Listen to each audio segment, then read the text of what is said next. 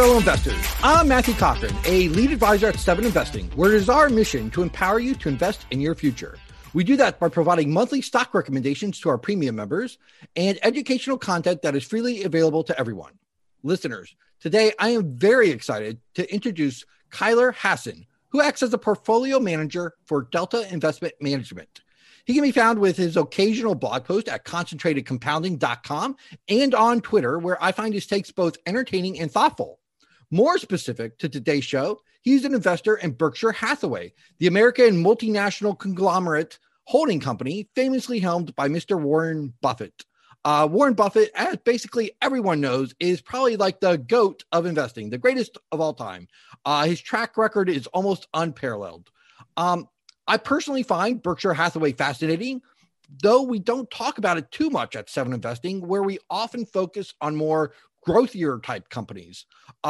If you're a listener of the show, you're probably familiar with the company, though. But if you're not, Berkshire owns everything from insurance companies and railroads to utilities and candy companies.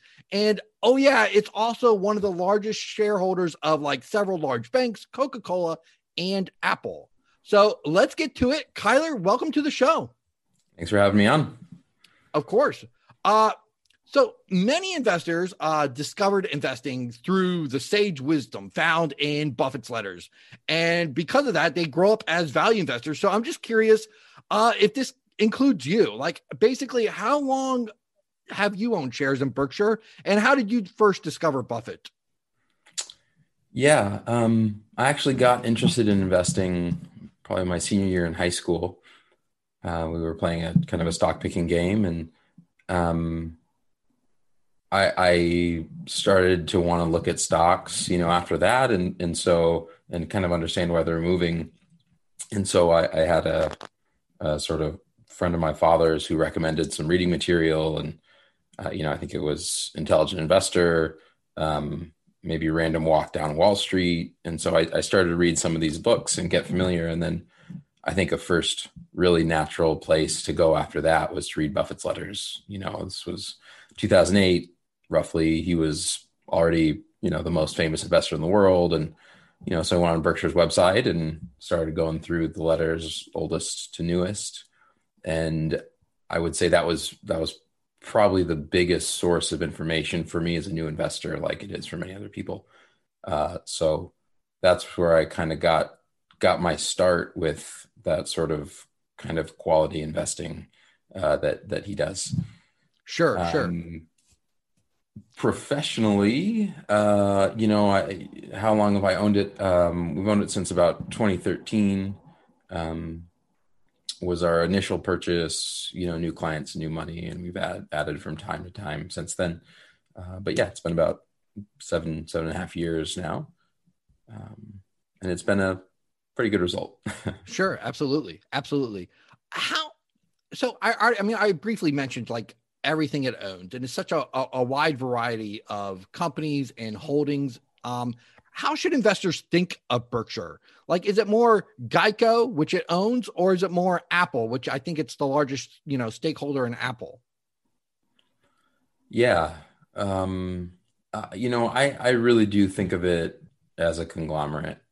There's some major pieces and some things that are fairly big on their own, but don't really matter, just given how big Berkshire is. You could say Berkshire might be worth, call it $500 to $600 billion. The Apple stake is, well, depends on the exact price, but 100 billion, a little more. They've got a railroad that's worth, maybe about 100 billion, could be a little more. The insurance is similarly big. And then they have some smaller divisions that are still quite big by themselves. But, I really think of, unless he sells it at some point, I think of Apple as sort of just as important as the railroad, given their similar values.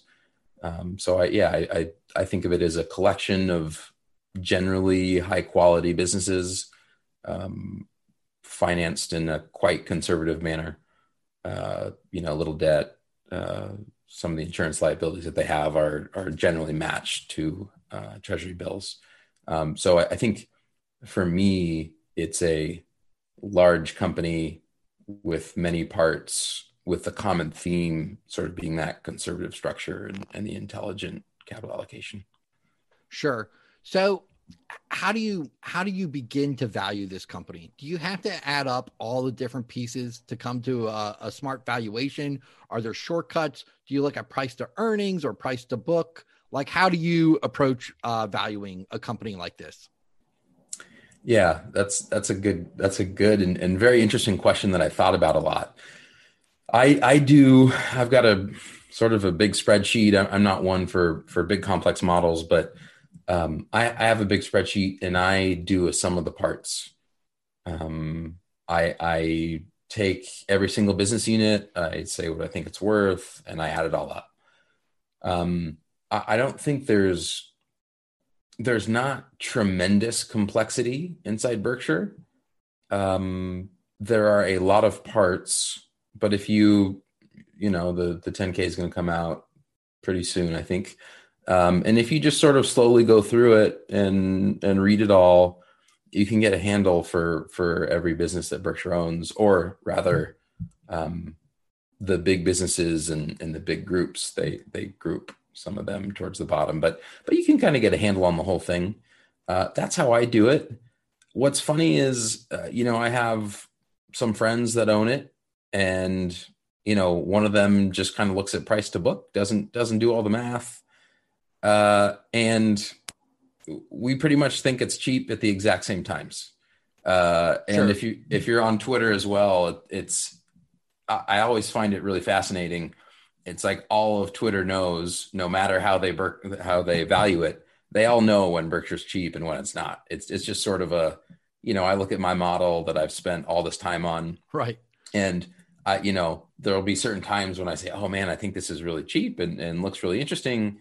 And, all of FinTwit is like, oh wow, Berkshire looks really interesting right now. And they're mostly just using price to book. So, Yeah, I think that's what I do. Like, I will just, when you say that, after you're looking at your really nice fancy model, I'll go to Morningstar for 5 seconds and look at the price to book and be like, oh yeah, yeah, yeah, you're right.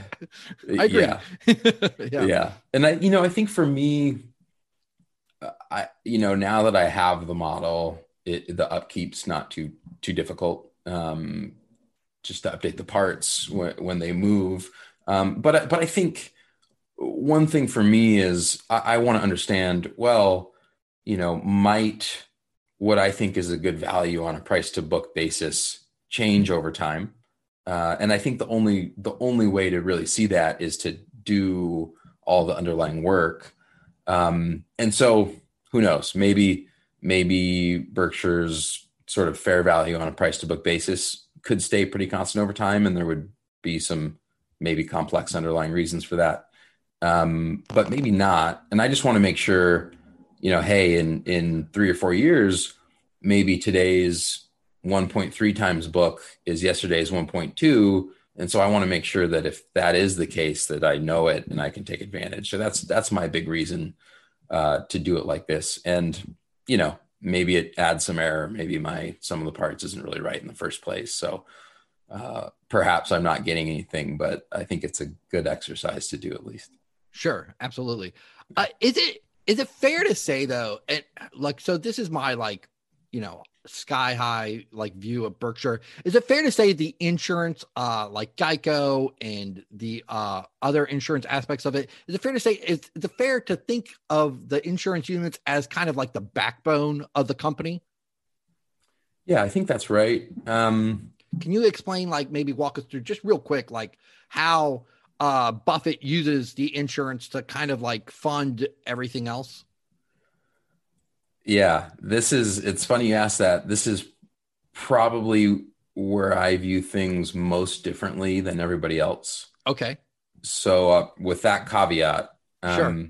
the general model that pretty much any investor has of Berkshire Hathaway is the following. They own a lot of very large insurance businesses, and insurance is a negative working capital business. So your customers pay you up front, and then you pay them all that money or most of it back in claims costs over time, but there's a gap. So they call that float in insurance. And so Berkshire as a whole, the float today, as of Q3 2020, is about $135 billion. So Berkshire can make use of that float to invest.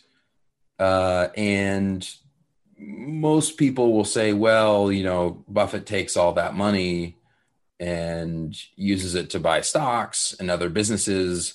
And it's effectively, since it's just negative working capital, and as the insurance companies grow, it's a company that isn't really going to get paid back. So it's perpetual capital to Berkshire. It's very cheap. It costs, as long as they underwrite a profit, it costs nothing or less. And so, hey, he can go out and buy utilities businesses or a railroad or whatever it is. And, he can earn 10 or 12% on that money, and the money he's using costs nothing. That's the traditional view. I don't think that's quite right. Just looking through the financials. And the reason is because in the last 20 years, which is when you can actually kind of look at the balance sheets, he has generally kept sort of fixed maturity securities, which would be cash, government bonds, corporate bonds, and sometimes some preferred stock, at least equal to the value of the float.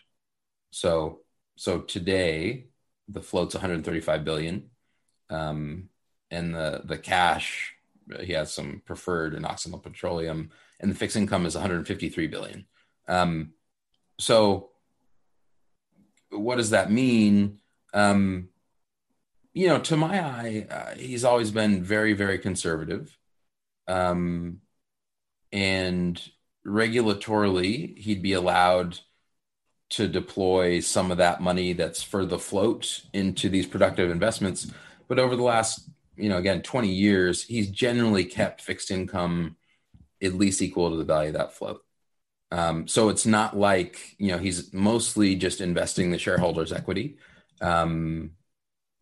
keeping the float a little safer. You can argue, well, around the financial crisis, if you count some of his preferred investments as equity, then that was using a little bit of the float. I think it's terribly complex. I don't think there's one right answer. I think back in maybe the 70s and 80s and 90s, he probably used a little more of the float for equity investments. These days, I think he's just more conservative, and I haven't seen him use it like people usually say. But what he will do is, take the profits from his insurance business and invest them, in stock, Apple or stocks or businesses or what have you.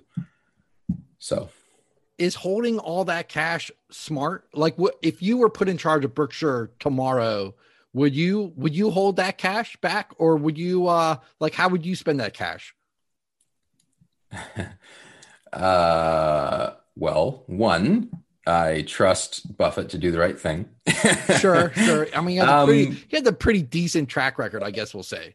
Yeah, no, I think what I will say is I think Berkshire's gone through a few periods.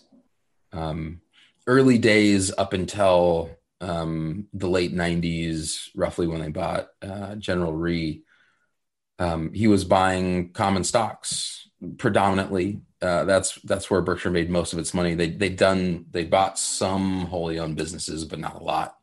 And of course, that's where he made most of the excess return of his career. So he made really terrific returns in things like Geico, in Washington Post, Capital Cities, Coca-Cola. Those were sort of the big traditional investments that many people who have studied Buffett remember and kind of understand as being incredible. In the late 90s, Chris Bloomstrand, who writes really terrific letters at Semper Augustus, you can find them, and I would encourage everybody to read them, sort of makes a point that he bought General Re in the late 90s. He had a lot of excess cash due to that, and it sort of changed Berkshire's balance sheet from being sort of over-levered to stocks to under-levered. And so at that time in the late 90s, there were some operating businesses, some boring ones that weren't tech related that were sort of cheap. And so he started to buy some operating businesses from the late 90s up until maybe 3 or 4 years ago. A much higher proportion of Berkshire's cash went to buying companies whole. And so, they've made some decent stock investments here and there, but mostly they've bought companies. They've done a lot in the utility space. They bought Burlington Northern Santa Fe, Precision Cast Parts, Kraft, and Heinz. And then I guess that's still public, but, they bought Heinz whole or took it private. So I think if you look at the rate of return that Berkshire Hathaway has earned on these bigger wholly owned businesses, for one, they're not nearly as good as the returns were on the stocks in the early days. That's to be expected as Berkshire's size grew and the opportunity set went down. Probably after Burlington Northern Santa Fe, Precision Cast Parts hasn't worked out very well. Kraft and Heinz haven't worked out very well. It's really hard to buy very large businesses these days for somebody like Berkshire because there's lots of competition. Private equity can pay a lot because they use debt that's quite cheap. Strategic buyers should be able to pay more than Berkshire because they'll have synergies where Berkshire doesn't. So I think, and when you add on the fact that, Berkshire needs to deploy capital at, $10 billion or $20 billion for it to matter at all, that's a very challenging environment for Buffett to make good returns. So we've started to see last year and this year as well an increase in share buybacks, which I personally fully support. I think he has an advantage in that he has a big conglomerate, and I think it trades at a sort of typical conglomerate discount. It's not huge, but there's a discount there. And so, if you say his options for capital deployment are stocks, well, there's only a few stocks he can buy. Full businesses, there's not that many full businesses he can buy, and he'd have to pay high prices, or share buybacks. I think share buybacks look really attractive. Berkshire, it's a big collection of attractive assets, and it trades for less than they're worth. And so I think he can put out hopefully 10 or 15 or $20 billion a year at really good rates of return. And he doesn't face the same business risk that he would have when he bought Precision Cast Parts. If the aerospace market turns down or they have some competitive difficulties, your rate of return might not be very good. With Berkshire, it's so diversified that, maybe one business doesn't do as well. Maybe another business does. And when you're buying that whole big group, you're going to get a more average result, but it should be pretty good on average. So that's what I hope for. And I think many shareholders agree. And, I fully trust that at Berkshire, they'll do the right thing on that, if that makes sense. So given how large they are they too big for their own good? Is it maybe not share buybacks? Well, also share buybacks, but also should they start maybe spinning things off? Or, are they just almost so big and unwieldy now that it's just hard for Wall Street to value? And are they always going to have this conglomerate discount, so to speak? They can only buy so many stocks, like you said, because it has to be a large liquid stock like Apple, where, look, Buffett made a killing on Apple the last few years. He bought it at a great time, but there's only going to be so many opportunities like that in a large cap stock that's so widely followed, yet was so undervalued at a certain point. Should they spin things off? Are they too big for their own good? It depends on what you're trying to solve for, in my opinion. Okay. if they broke up Berkshire, I'm pretty much certain that the value of all the companies would be a decent bit higher than what Berkshire stock trades for today. And it's a group of high quality companies. They could do that, and yeah, if you were trying to unlock the value, as they say, then that would work. I think there's a couple ways in which all those companies being a part of Berkshire are good and important. One, on the insurance side, they write some really interesting reinsurance policies. They're basically the insurers for other insurers, and having a silly amount of extra capital is very beneficial for that. Obviously, if me and you go into a contract and I say, hey, if something crazy happens to me, I need you to pay me $1 million in 20 years. It matters if your net worth is $1 million or $1 billion. Sure, of course. So that's a big benefit on the reinsurance side. Also, given how much capital they've built up in their insurance business, truly, really excess capital, they can be more aggressive with how they invest. Many insurance companies. So an insurance company might have assets of, let's say, $3, and the float that we discussed might be $2, and shareholders' equity might be $1. That would be a common-ish structure for an insurance company. And so, like I said, Berkshire, they invest their float, the $2 in that roughly in government bonds or fixed income or cash. And they invest about the dollar in productive things like stocks and businesses. Many insurance companies, given that they don't hold as much excess capital as Berkshire does, they might only invest 20% of their shareholders' equity in productive assets. So out of their $3 capital stack, it might be 20 cents in productive assets and $2.80 in bonds. So they're able to invest more of their capital, their shareholders' equity, in stocks, which should earn a higher return over time. So I think that's a big benefit and benefits to Berkshire scale.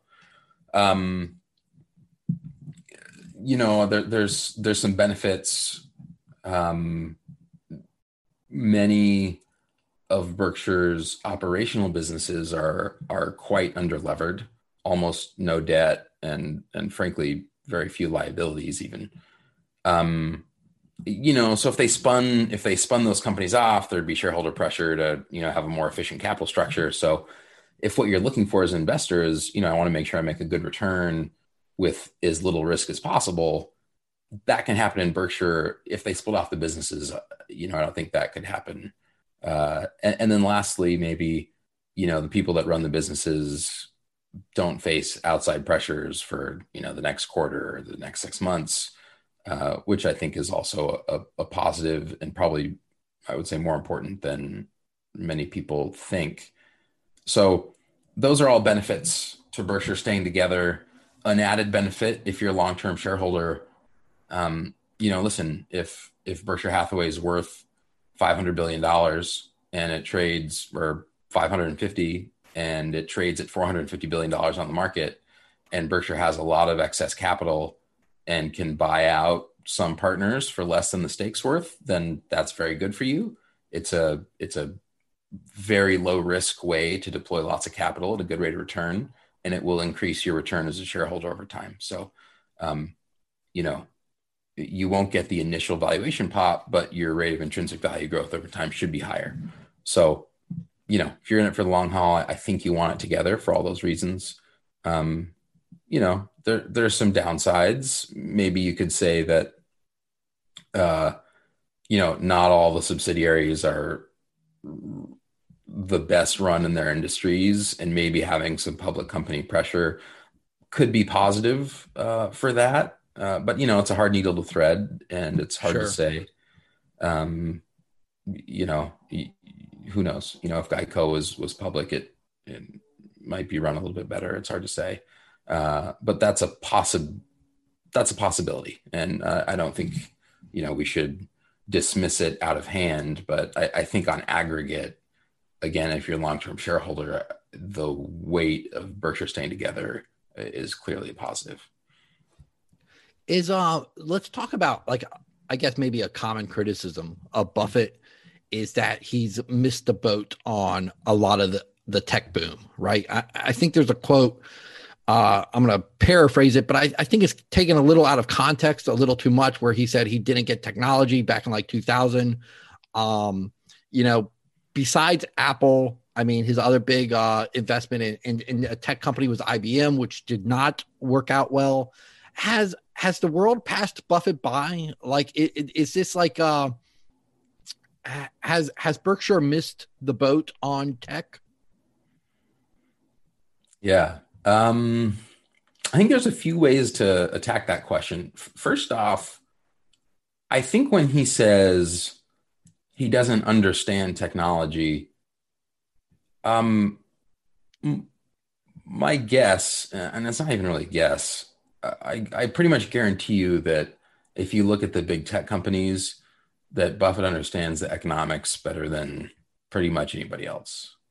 I think when he says he doesn't understand them, I think part of that is his perception, whatever, maybe I shouldn't speak for him, but I think his perception might be, hey, some of these aren't quite as predictable as people think.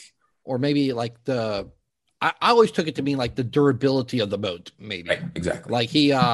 Like he would question, like, well, yeah, I get, I don't know, take your pick, Alphabet now or Facebook now, but like he didn't, and I mean, I think it's a fair point that he didn't understand, like, how long could it stay dominant in that field, maybe.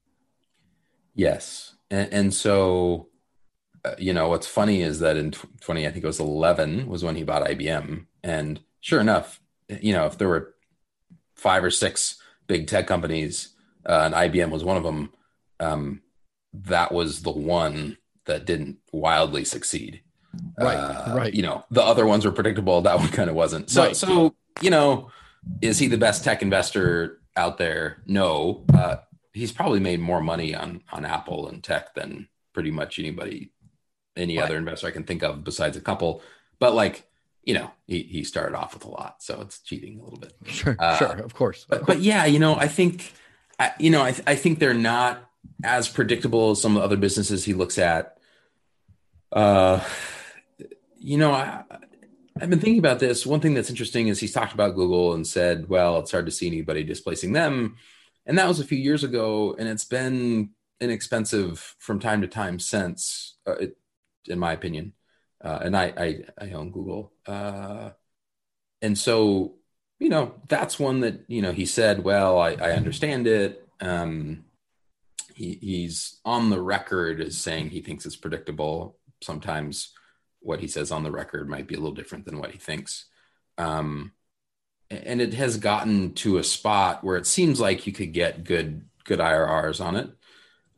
They haven't bought it. So, I don't know. I think from what I've seen, the investments I've seen him make, and maybe more importantly, investments I've seen him not make, I think one thing that I've noticed is he has tended to buy things sort of at fairly low kind of price to free cash flow ratios.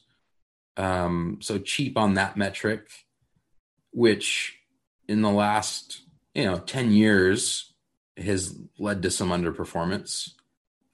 It's not clear to me that that's always going to be the case. That said, you would have rather bought, take your pick, Google at a 4% Microsoft cash flow yield 6 years ago than sure. A bank. Yeah. Go ahead. No, I just,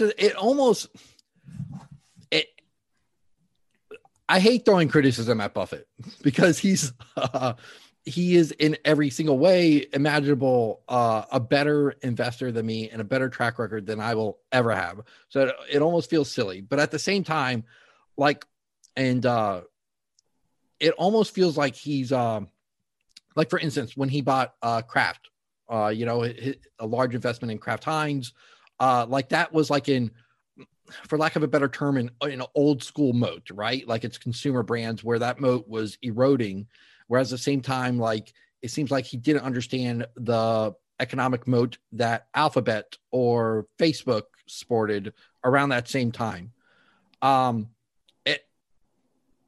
look, I mean, he's old, and he grew up in a different time. And I just wonder if, I just think like that kind of has hurt him in the last decade, as I don't know. I guess Berkshire's underperformed the market. I don't know, but maybe the last 5 years, I think, give or take. And I think those kind of investments have hurt him because he's still looking for, oh, well, this bank, Wells Fargo, even IBM, it was a cheap tech stock. Wells Fargo was a cheap bank. Kraft Heinz, it looked, it had that old consumer goods like moat with brand recognition and things like that. Where at the same time, like like the world was being taken over, software was eating the world, at that time. Like how much? I mean, do you think that's fair? Yeah, I'm reticent to say, well, listen, he hasn't had the best 5 years in the world. So, that's this big, terrible crime. Right. I don't think it's, first of all, it's not unacceptable for him to make a few mistakes. Could he have made some decisions better? Sure. Could I have made some decisions much better than the last 5 years too? Yes. And, and to a greater extent as well. I think the structure of Berkshire, the idea of it is for him to put out money. His time horizon is a lot longer than maybe mine or most investors is. And I personally think I have a long time horizon. If you're going to buy a whole business, you got to own it for 50 years. And, did Kraft Heinz work out? Like, not really, but, that's okay. We'll make mistakes. But I think what he's trying to do is just stockpile assets that are going to be worth a lot more than they are, over 40 or 50 years. And, if in a 5 or 10 year period, those things don't work out the best, I think that's fine. I think if you that's a fair point. Fair point.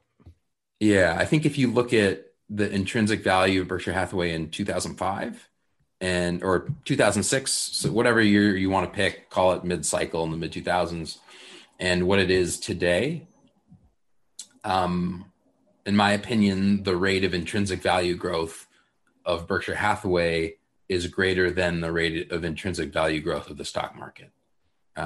Most people will compare, well, how did Berkshire stock do compared to the S&P? You have two large confounding variables in there, which is one, Berkshire went from trading at a premium to the sum of the parts to a discount. And, I don't think that's Buffett's fault. The valuation of the market went up in that time period. It got more expensive. So you have valuation. If you're comparing Berkshire stock return to the S&P, you have Berkshire's valuation working against it and the S&P's valuation helping. If we're talking about Berkshire of the 80s, that wouldn't have mattered because they were creating so much value.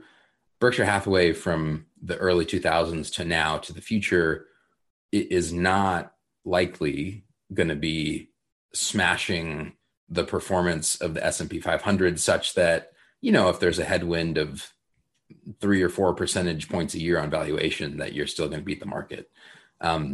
So I think if you look at that and that's what you should judge him on, well, listen, he created 10 or 11% of value a year for 15 years with effectively no risk He was matched on the one place he had some liabilities and insurance. He pretty much just matched them to T-bills, used no debt, and the intrinsic value of the company went up more than that at the stock market. I think that's a pretty good achievement. I think if you look at the assets he owns, I think we have to be a little careful, because there could be a world in which case the assets that he owns might do quite well in comparison to the assets that have done well over the last 5 or 10 years. So, if real interest rates were much higher and nominal rates as well, some of the growth names could have some problems. And something like an insurance company where you have, $150 billion of short-term fixed income securities are going to be making a lot more money than they are, and some bank holdings are going to be doing well. So, the time horizon's long. Were there things that he could have gotten that probably would have made sense? Yeah, but I think that's true for everyone. Of course. Yeah. Right. So yeah. I think he's done. I think he's done. And, some people have an argument against this, but I would say from 2005 to 2020, he did pretty damn good. All right. No, fair enough. What does the future look like for Berkshire after Buffett? Like last year, I think it was last year, they made some headlines because they made some unusual investments, minuscule on the scale of the entire Berkshire, but like still large in dollar amounts. They made an investment in StoneCo, an investment in Snowflake. What does the future look like for Berkshire after Buffett's gone? It's a good question. I wish I knew the answer. Todd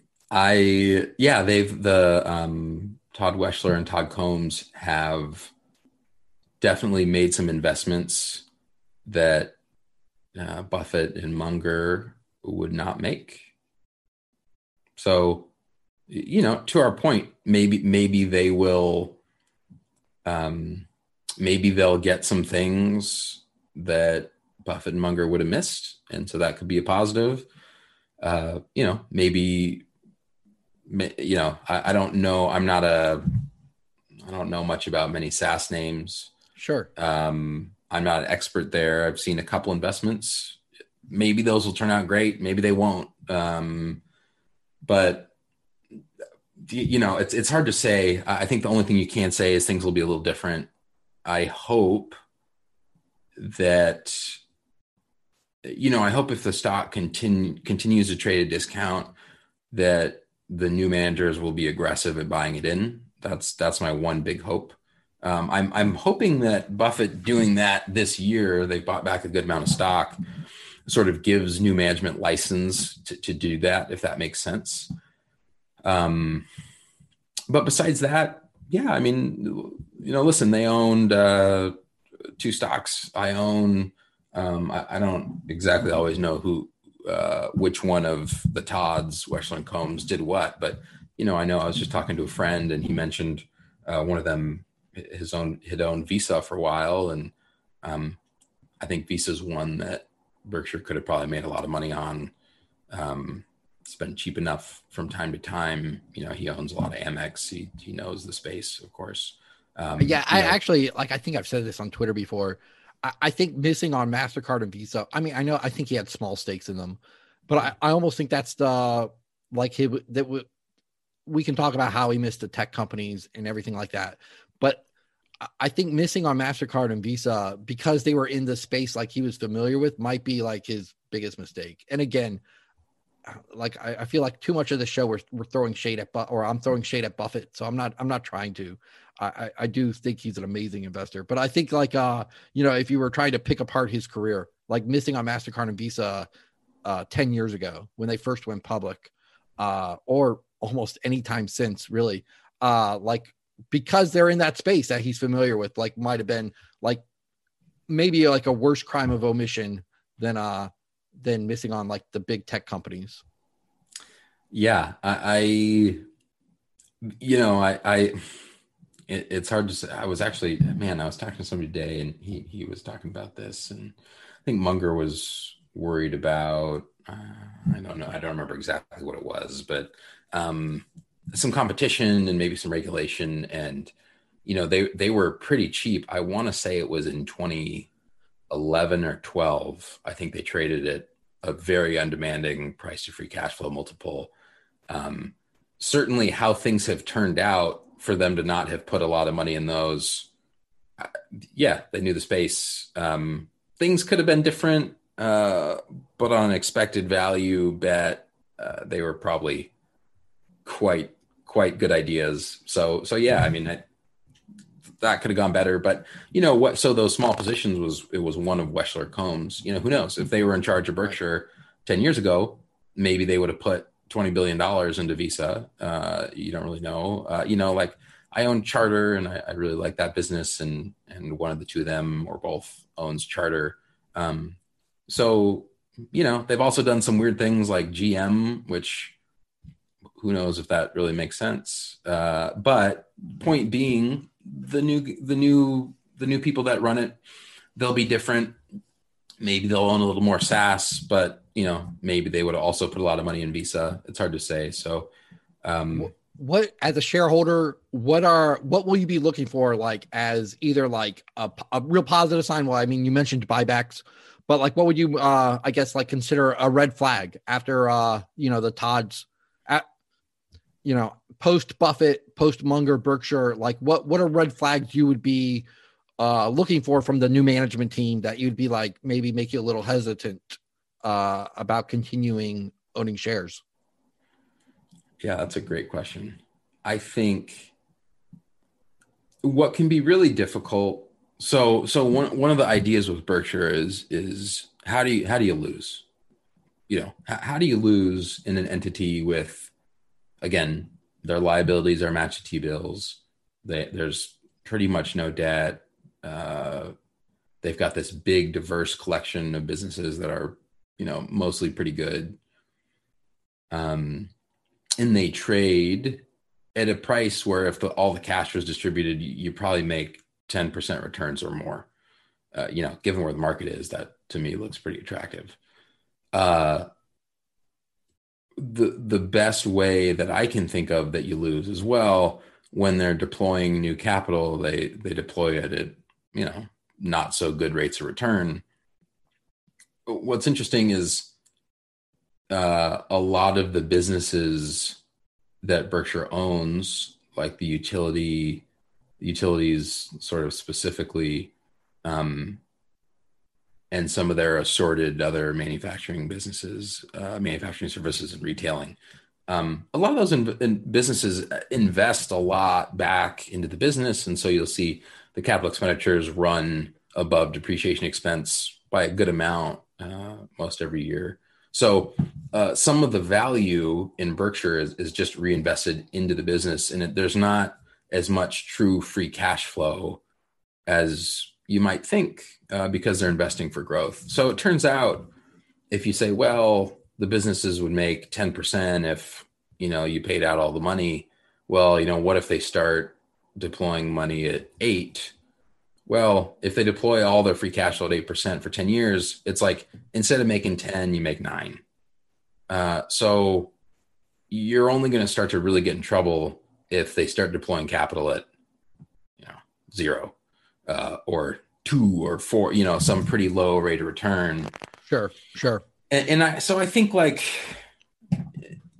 I think you give the new people some slack, if they make an investment, in the first 6 months that you're like, looks a little iffy. I don't know how I feel about it. I don't think I'm selling shares then.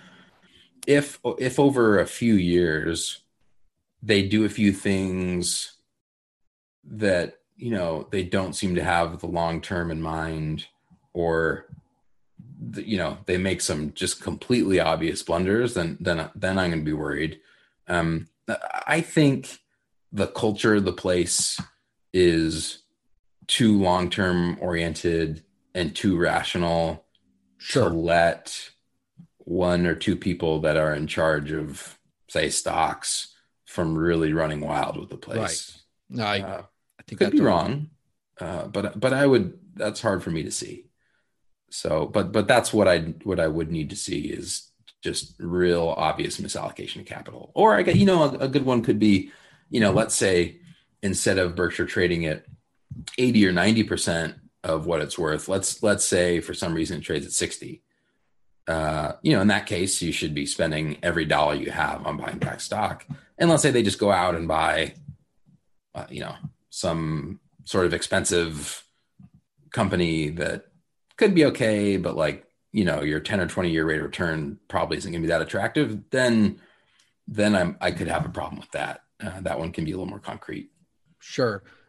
If the stock was trading at 110 or 120% of fair value, and so buying back stocks was not attractive, what would you want to see? Would you want to see a dividend? Would you want to see how would you want capital to be deployed in a scenario like that?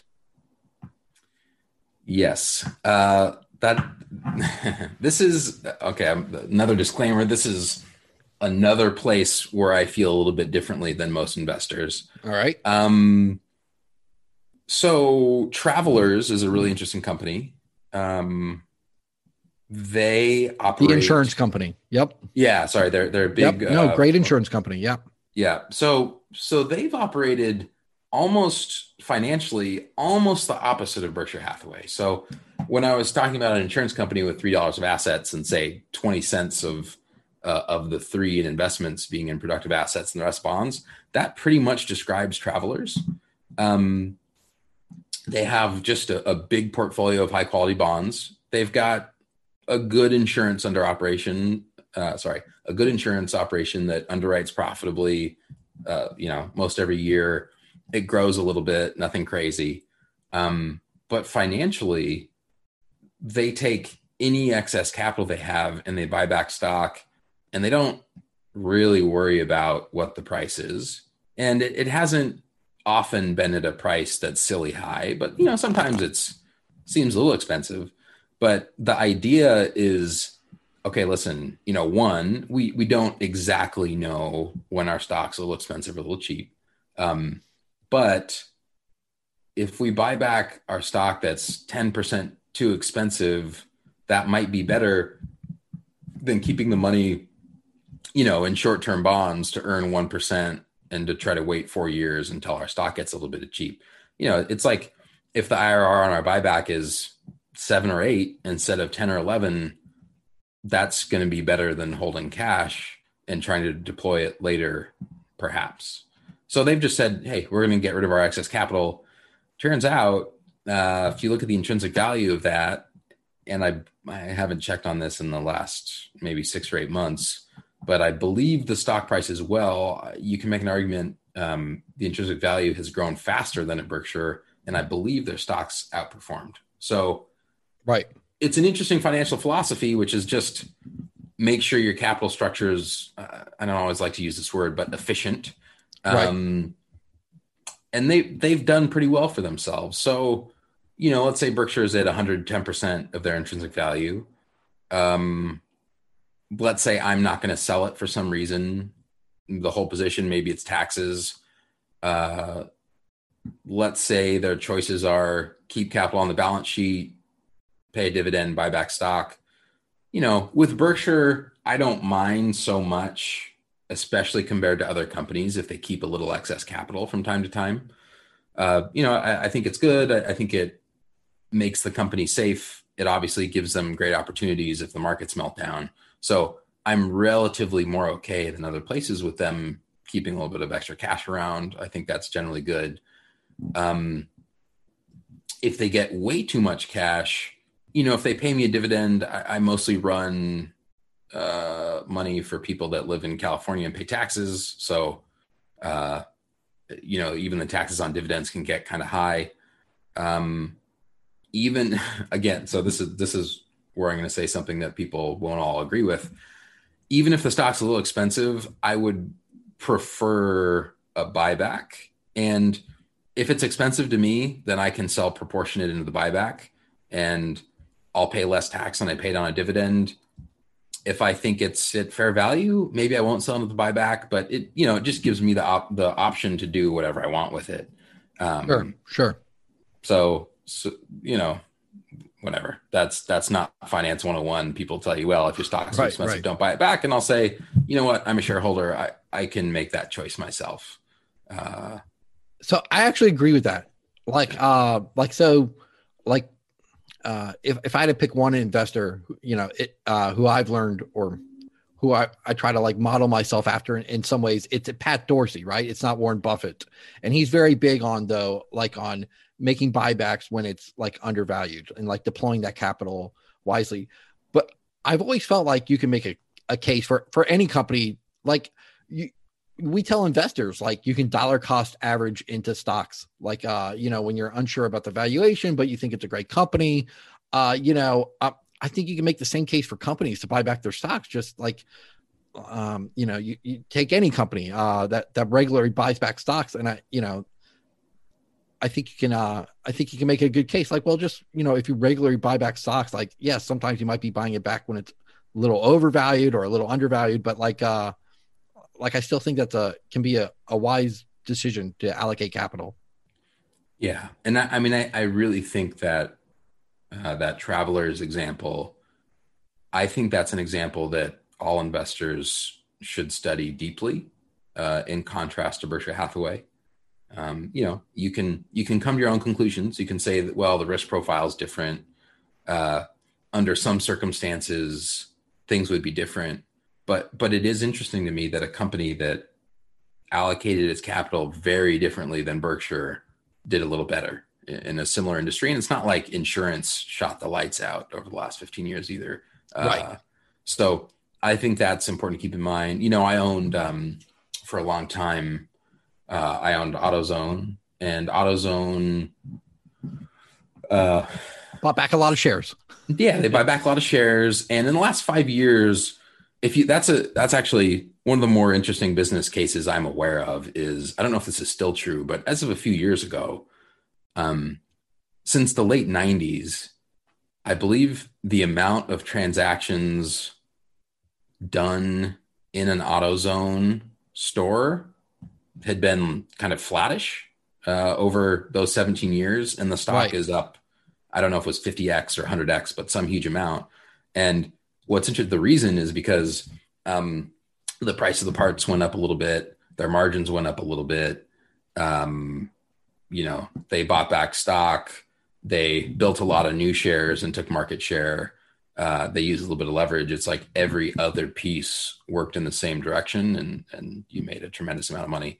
But in the past few years, that business, the margin expansion has slowed or stopped. They're going to run out of new stores at some point. You could have paid a high multiple 20 years ago. That's not been the case recently. And so, I don't own it anymore, but there were a few times when, AutoZone traded what I thought were a little too high. They bought back some stock and I sold proportionately into the buyback, and that was fine. I paid less tax than I would have if it was a dividend. So just as long as I think a company has a consistent financial policy, like you don't want a company that runs at zero net leverage to say, hey, we're going to lever up 4x to buy back a huge portion of our stock when it's overvalued. If they're doing it in a sort of normal way with normal leverage targets, then you know what, buy back the stock. I'll sell it if it's cheap. That's what I prefer. Sure. Last question. Is there a next Berkshire on the horizon? So sometimes people talk about Markel or Boston Omaha. I almost think you can make a case for a Constellation Software or Roper, where they roll up companies in kind of similar businesses and try to realize synergies. Is there a company out there that you think could be the next, is today a quote unquote mini Berkshire that could grow into become the next Berkshire? There are some acquisitive industrial business to business companies that have quite good track records. You mentioned a couple of them. Constellation Software's, to my eye, probably the best, and I own that as well. I was, again, just talking to somebody about this, and I think Constellation Software's odds to match Berkshire's intrinsic value growth over, 30 or 40 or 50 years are maybe better than anybody else's. So yeah, there's some companies that have that acquisitive gene and are very good at it and have some big advantages. I think the sort of Berkshire-likes, the mini Berkshires in insurance have generally been a disappointment. You mentioned Markel. I think that's been the best managed company in that space. Sure. You have a few others that the pitch was, well, this is mini Berkshire Hathaway. They didn't work out well at all in some cases. I think it's really hard. I think Buffett doesn't get enough credit for how good of an insurance executive he is. If you look at how, before Berkshire became as big as it is now with all these non-insurance businesses and all this extra capital, if you look at a normal insurance business that's well run, you can compound the intrinsic value much faster than the return on your equity portfolio. And the way you do it is, let's go back to that example. You have $3 in assets, $2 in float, $1 in shareholders' equity. So just say, you invest the $1 in shareholders' equity in stocks and you earn 12% a year. You're a really good stock picker. And so, if nothing else happens, your book value goes up 12% a year. Well, the second piece is you have $2 of bonds and they're going to earn some interest. And so let's say, that could add, depending on where interest rates are, that's going to add some income. And so the first year, your book value is not going to go up 12% a year. It's going to go up a little more than that. And then lastly, if you underwrite at a profit, that's going to increase your earnings and your gain in book value as well. What happens is, let's take that insurance company, the first year, if your stocks make 12, your intrinsic value and your book value might go up 17% when you add in the income from the bonds and the underwriting. If you underwrite $100 of insurance business, and the next year you still underwrite $1 of insurance business, the income from the bonds is going to be pretty much the same. Say the income from the underwriting is going to be pretty much the same, but you're going to have a bigger base of shareholders' equity. So those two little boosts to your growth are going to matter less. So as the insurance business gets bigger, if it's just now more of your returns can come from stocks and your gain in intrinsic value is going to be closer to 12 than your hypothetical 17. So what you really need to turbocharge growth and compounding is you need the underwriting to grow sort of along with your book value, because that keeps your leverage of the bond income and the underwriting income high and can boost your returns. And so if you look back at Berkshire, what he did incredibly well was grow and grow and grow that insurance business so that he didn't just end up with all this extra capital. He kept increasing the amount of the float, which, he could invest and earn income on, and his underwriting income, so that it was like, if he maybe earned 13% on his stocks, but he got another large boost to his return on equity because the insurance business grew along with it. And that is something that few insurance companies have been able to do. And the ones that have been able to do it haven't pursued a Berkshire model. They're sort of more of a payout model. So you need both of those things. You need really good investing, and you need that sort of incredible performance from your insurance business. And I haven't seen those two things married since Berkshire. Many people have tried, but it's difficult. So sure. No, absolutely. It's a pretty impressive track record that has not been matched too often, if ever. Yeah. Kyler, where can people find you if they're interested in following you? Yes. Best places on Twitter at Kyler Hasson, Tyler with a K, last name's Hasson. I'm on it a lot, maybe a little too much. I can relate. I respond to direct messages there. I'm on the company I work for is Delta Investment Management. You can find us online there if you'd prefer and reach out. Those would be the two best places. All right, great. Kyler, thank you so much for joining us. Again, I'm Matthew Cochran, We're 7 Investing, and we're here to empower you to invest in your future. Have a great day, everyone.